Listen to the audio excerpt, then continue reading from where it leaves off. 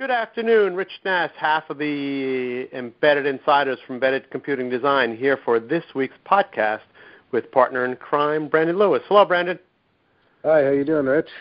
Believe it or not, I'm still a little sick, but I don't want to be pegged as a whiner, so I'm not going to go any further than that. And I've got to introduce the Trusted Computing Group. Learn how to secure the insecure Internet of Things by visiting www.trustedcomputinggroup.org.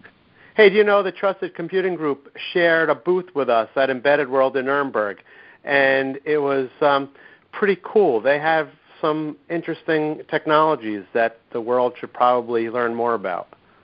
Yeah, it's also really interesting when you think of security. You know, typically I start to think of chip companies like Infineon, but there were a lot of unique types of companies who A, are involved in the Trusted Computing Group, and B, who were at the show. Like Winbond was there.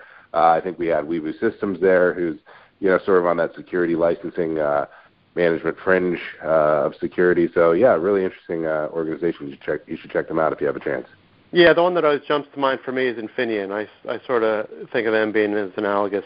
Infineon and Microsoft are the other ones. Anyway, so I left Nuremberg, had my flight canceled, and had Lufthansa lose my bag, which has not surfaced yet, almost 3 weeks later. And it's at my house. Yeah, right. I'm sure you won't fit in my clothes. That's another story. Almost immediately went to San Antonio for APEC, the Applied Power Electronics Conference, which is always a good one for me. I really like that conference. It's not nearly on the scale of an embedded world, but it's very focused, obviously, on power stuff. And I saw some very interesting technologies there. If I might, the first one was digital power. And the thing that struck me now this year is how people are like, oh yeah, digital power. It's not a new cool thing anymore. It's a mainstream. Weird. And it isn't we have a digital power product. It's that we're on our third or fourth generation of digital power products. And I think that was pretty telling. Yeah, it seems like just a year ago, or maybe two at the most, digital power was all the rage, and everybody was really ramping up. I remember that was a big deal when Renesas was acquiring Intersil, and that's got to be 18 months ago now. Yep. Yeah, that's a very good point.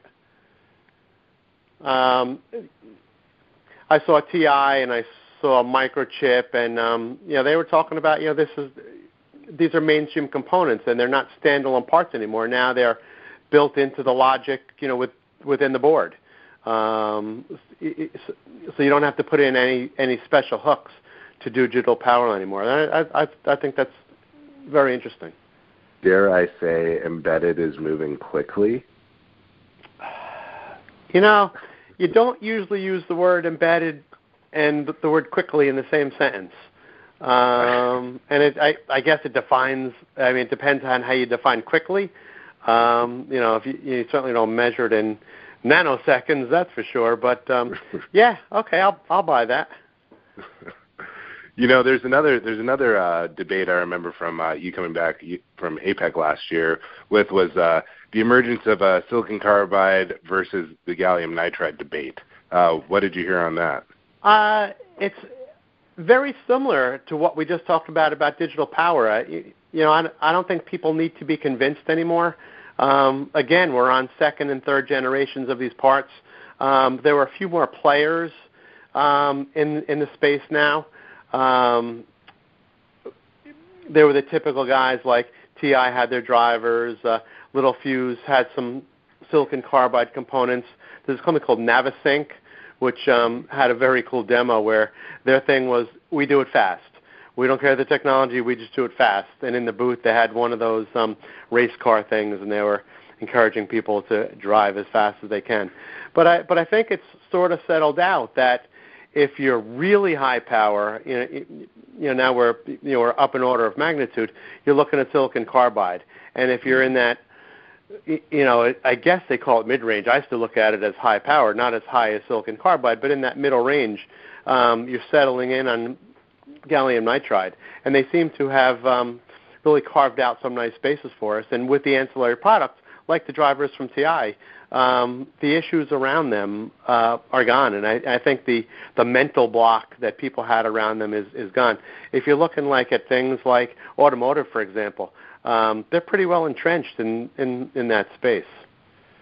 Yeah, when this is the part of this that's really exciting for me is when I see TI, I see them in places like Embedded World, but the thing that pops to mind with regards to this discussion is at CES, and at CES they were showing a lot of electric vehicle demos and, really figuring out the materials and, what you're going to do with silicon carbide and how far they can push it will hopefully push some of those markets forward.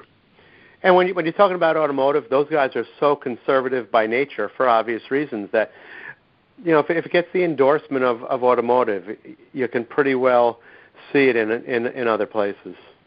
Definitely. Okay. Well, good stuff. Very good stuff.